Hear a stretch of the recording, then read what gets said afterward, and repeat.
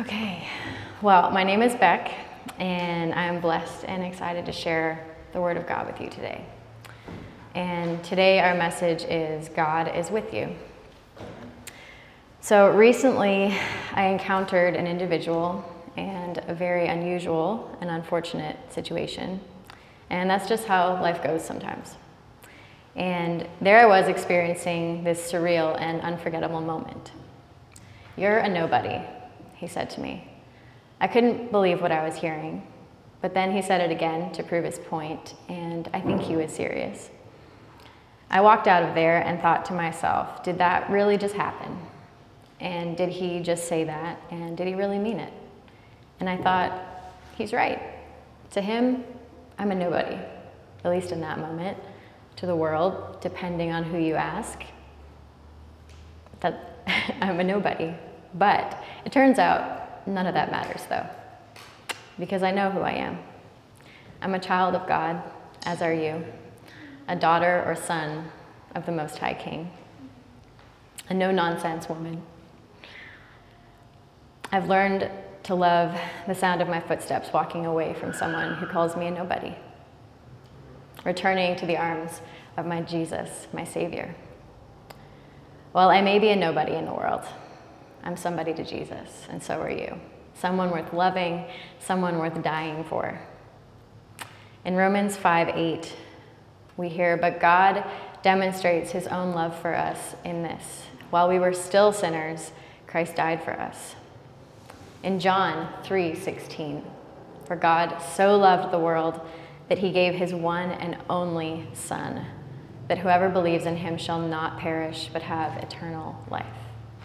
In Isaiah 49:16, "See, I have engraved you on the palms of my hands. Your walls are ever before me." Jesus has engraved us on the palms of his hands through a suffering death to bring each of us home. He's connected to us, never far from us, and we're always on his mind. So this nobody experience was another reminder of just how harsh this broken world we live in actually is. To the world, you might be a nobody, but you are created in the image of God. You're a member of God's family. I've always been a somebody, as have you. And when we look in the mirror today with many of us on a healing journey, we may see pieces of somebody we used to know, and we may be learning about the somebody we are becoming, and that's all okay. A few years ago, one of my mentors suggested I choose a photo of my young self and put it on my mirror as a daily reminder that I am forever a child of God, that I was once a child in this harsh world, and that child deserves healing and nurturing and protection. And I'm allowed to defend my peace and my space in building a healing environment in my life, and so are you. And so we build a no tolerance policy for aggression, demeaning, inappropriate statements from myself to myself and from others to guard our hearts. And so this You're a Nobody experience was practice in exercising my peace and protection of my peace. Jennifer Rothschild says it very well. You are not your current failures or your past mistakes. You are not your successes or your virtues. You are not what you do, what you did, what you haven't done, what you should have done, or what you wish you'd done. You are not what you have gone through. You're not what someone else has said about you. You are not a nobody. You are chosen, whom God calls his beloved. You've always been everything to God, no matter how much the world has used you and denied you. I've learned that if the world denies you, that can be a good thing. That can be a thing worth being thankful for. It may mean God's protection over your life, redirection, and/or you're doing something right for God, for others, for yourself. And the world may not understand that, and that's more than okay. God, Holy Spirit, Jesus is the teacher of all teachers. God's creation is also a teacher. We're created to be lifelong learners. And above all things in nature, I personally love the ocean and the creatures that live there. I was late to watching the award-winning 2020 documentary, My Octopus Teacher. If you haven't seen it, you should watch it. And I related most to the filmmaker and writer, Craig Foster's sentiment when he says, "You slowly start to worry about all the animals, even the tiniest little animals. You realize that everyone is very important. Everyone is very important." Recall Matthew 6:26. "Look at the birds of the air, for they neither sow nor reap nor gather into barns. Yet your heavenly Father feeds them. Are you of not more value than they?" Yes, to Jesus you are of more value than they. Many stories in the Bible we see someone viewed as a nobody by the world, only to be revealed as a somebody to God. The bleeding woman, David, Elizabeth, Gideon, Gomer, Mary, the Roman centurion, the shepherds, the thief on the cross, the woman at the well, the woman who anointed Jesus in the New Testament, and many more. And another nobody, at least for many years in the world's eyes, Jesus. He always goes before us because he loves us. St. Augustine said this about Jesus, that he loves each one of us as if each one of us were the only one in all the world to love. Remember the story of the bleeding woman. Much of what you need to know about her story is evident in the fact that even the Bible didn't record her given name in the world, because that's not what really mattered. She is faithful despite her prolonged suffering for over a decade, and her faith heals her, as Jesus reminds her of her true given name, daughter. Truly no other name matters. The bleeding woman, the sick one, the unclean outcast, the whatever. To Jesus, you are daughter or son, and in his time you will be healed. Even if not fully healed until heaven, it will happen, just as the bleeding woman was healed not long before Jesus would bleed on the cross for each and every one of us. Isaiah 43, verses 1 and 2 says, "But now this is what the Lord says. He who created you, he who formed you, Israel, do not fear, for I have redeemed you. I have summoned you by name. You are mine. When you pass through the waters, I will be with you. And when you pass through the rivers, they will not sweep over you. When you walk through the fire, you will not be burned. The flames will not set you ablaze." Turn with me in your Bibles to Psalm 139, and I'll pray us in. Lord, lead us close to you tonight and open our hearts to hear what you have to say, and just let us be enveloped by your love and see the vastness of your love for each one of us as your daughters and as your sons. In your name, amen. So as we're turning to Psalm 139, a reminder that this is a psalm of David, a nobody turned king whose family bloodline led to Jesus. And I'd like to read an introduction by Charles Spurgeon to one of the most notable of the sacred hymns. Yes. It sings the omniscience and the omnipresence of God, inferring from these the overthrow of the powers of wickedness, since he who sees and hears the abominable deeds of words of the rebellious will surely deal with them according to his justice. The brightness of this psalm is like unto a sapphire stone, or Ezekiel's terrible crystal. It flames out with such flashes of light as to turn night into day.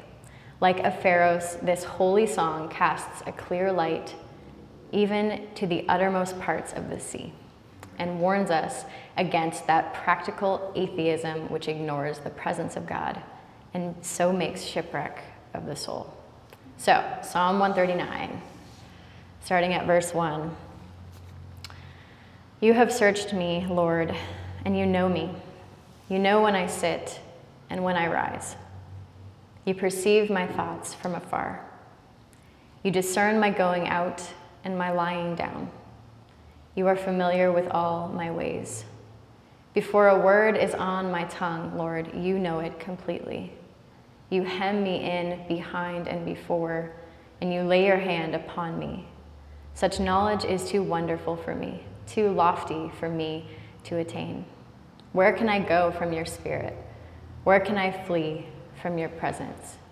If I go up to the heavens, you are there. If I make my bed in the depths, you are there. If I rise on the wings of the dawn, if I settle on the far side of the sea, even there your hand will guide me.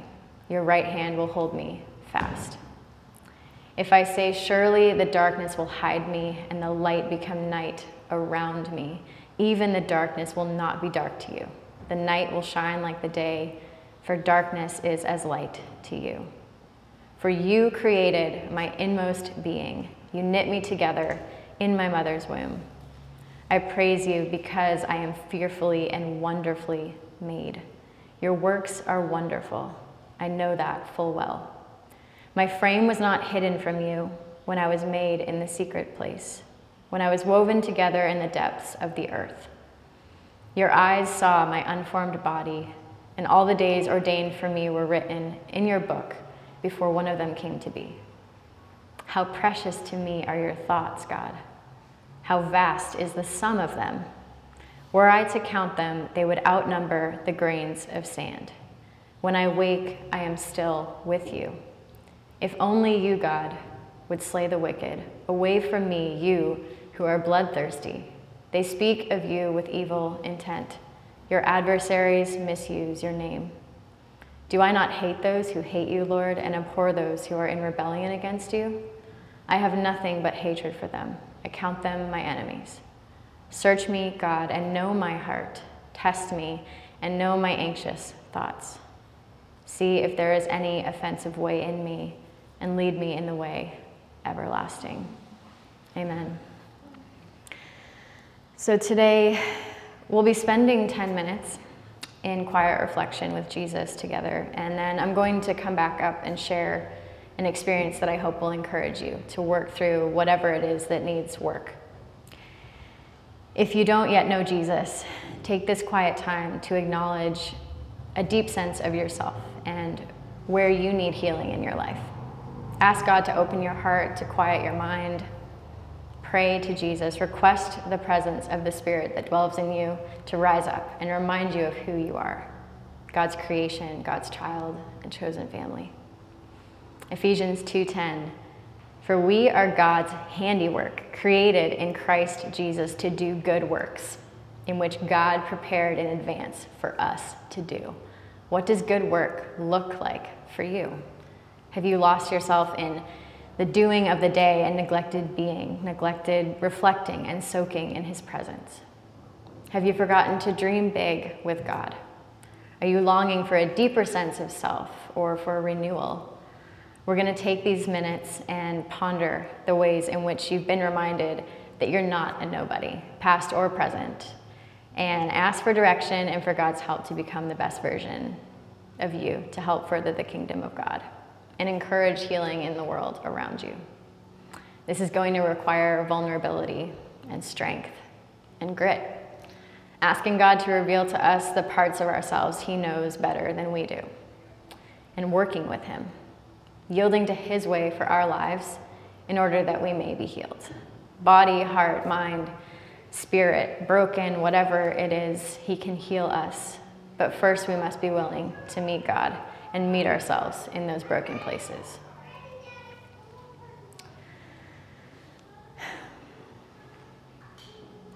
Remember the bleeding woman. She worked hard for a cure, selling all of her belongings to pay for doctors and procedures, and she was humbled in knowing that nothing of this broken world could heal her broken body. And in knowing that, she trusted God, and she had the strength in him and the grit to push through the crowd in faith after Jesus and seek him for healing. And now it's our turn, starting with 10 minutes.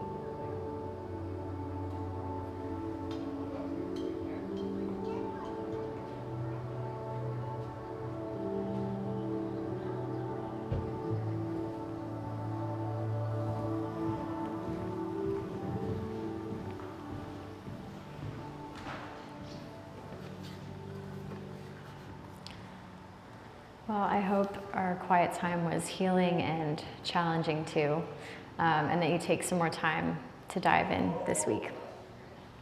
I'll share a piece of my story that I've been recently working through.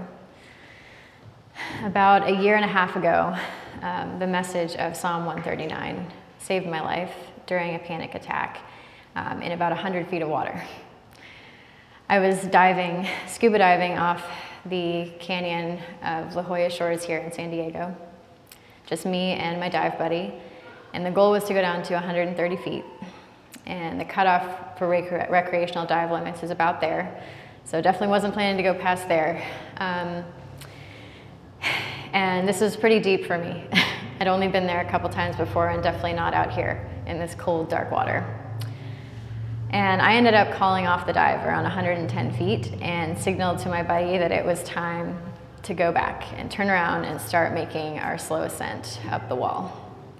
My buddy was confused, probably a little bit agitated as to why I was terminating early, but there's no ego in scuba diving if you're gonna stay alive. So he agreed and followed me back out to safety. And the journey back took over half an hour. You have to realize at that depth, you can't safely ascend rapidly. If you're gonna make it out without an injury or an embolism or a stroke, essentially, you have to go slow and make safety stops. And this dive, I think I had my first experience with what is called nitrogen narcosis, which is essentially nitrogen anesthesia.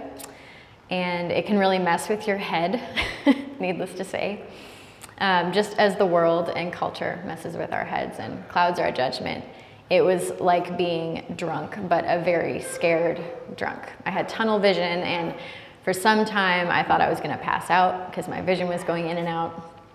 And I knew it wasn't vertigo. It was different than anything I'd ever felt before, especially underwater.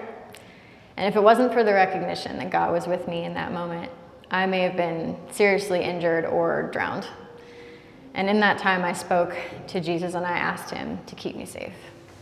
I asked him to keep me breathing because you can't hold your breath, you can't hyperventilate, you have to keep breathing. It was really dark down there. I had a flashlight, but if I looked back at my feet toward my fins, I couldn't even see that far. And worse was that 5 years prior, I lost a really dear friend in a scuba accident. I wasn't there for it, but unfortunately had seen the footage of the rescue team recovering his body, and that started flashing in my mind. I thought I was dead. I was claustrophobic. I was having trouble maintaining myself in the water because my body just wanted to get out. My mind was fighting my body to keep me alive. I wanted to tear off all the support gear, and I knew that was unproductive and outright dangerous. I just wanted to get out, get on the beach, get my toes in the sand, lay in the sun, and smell the salty sea air. I didn't want to drown in it. And Jesus eventually eased my racing mind, reminding me of Psalm 139. If I go up to the heavens, you are there. If I make my bed in the depths, you are there. If I rise on the wings of the dawn, if I settle on the far side of the sea, even there your hand will guide me. Your right hand will hold me fast. If I say, surely the darkness will hide me, and the light become night around me, even the darkness will not be dark to you. The night will shine like the day, for darkness is as light to you. How precious to me are your thoughts, God. How vast is the sum of them. Were I to count them, they would outnumber the grains of sand. And when I awake, I am still with you. God was going to wake me from this terrible experience, and whether I lived or died, I would still be with him. Whether I was going to drown and make my bed in the depths or make it back to the sandy shore alive, God was with me. And I felt an overwhelming peace as I reached my first safety stop and my vision started clearing up. I could get my bearings, follow my compass back to shore. I was so close to home on the sand. The rays of sunlight were dancing in the shallows, and life seemed more vibrant and exciting than ever. The narcosis was wearing off, and I'd made it this time. God created me. He created you. God knows you. He knows your traumas, your experiences, intimately and thoroughly knows your body and character, your dreams, your goals, your ambitions, your imagination, your mind, your plans, your thoughts, your fears and weaknesses, your gifts and your heart, your mistakes, your moves, your soul and your spirit, and your strengths. You are his child, his creation, his family, often, albeit astray in this broken world, even if you haven't acknowledged him yet or haven't been seeking after him. He's never stopped searching you and knowing you with every minute of every day, no matter where you've been or plan to go. And he yearns to lead you to safety. He knows you so well. You never have been and never will be unknown or a nobody to God. He's the only one who knows us better than we know ourselves. So I encourage you to intentionally seek him each day moving forward and spend more time in his word and in his presence, asking for healing in those areas of your heart that are difficult to travel to, difficult to talk about, difficult to consciously stay in long enough to allow healing to happen. For me, the experience in La Jolla was a sobering reminder that I was still experiencing so much grief over the loss of my friend. And I still needed healing in that area. And a year and a half later, I've been diving 20 more times, leveled up more in my training, so much so that I am now driven to help keep others safe while diving. Jesus offers healing through faith. So believe, harness his strength, forge toward healing at work with the Lord, and know that he is God. He is for you, and he is with you. Thank you, church.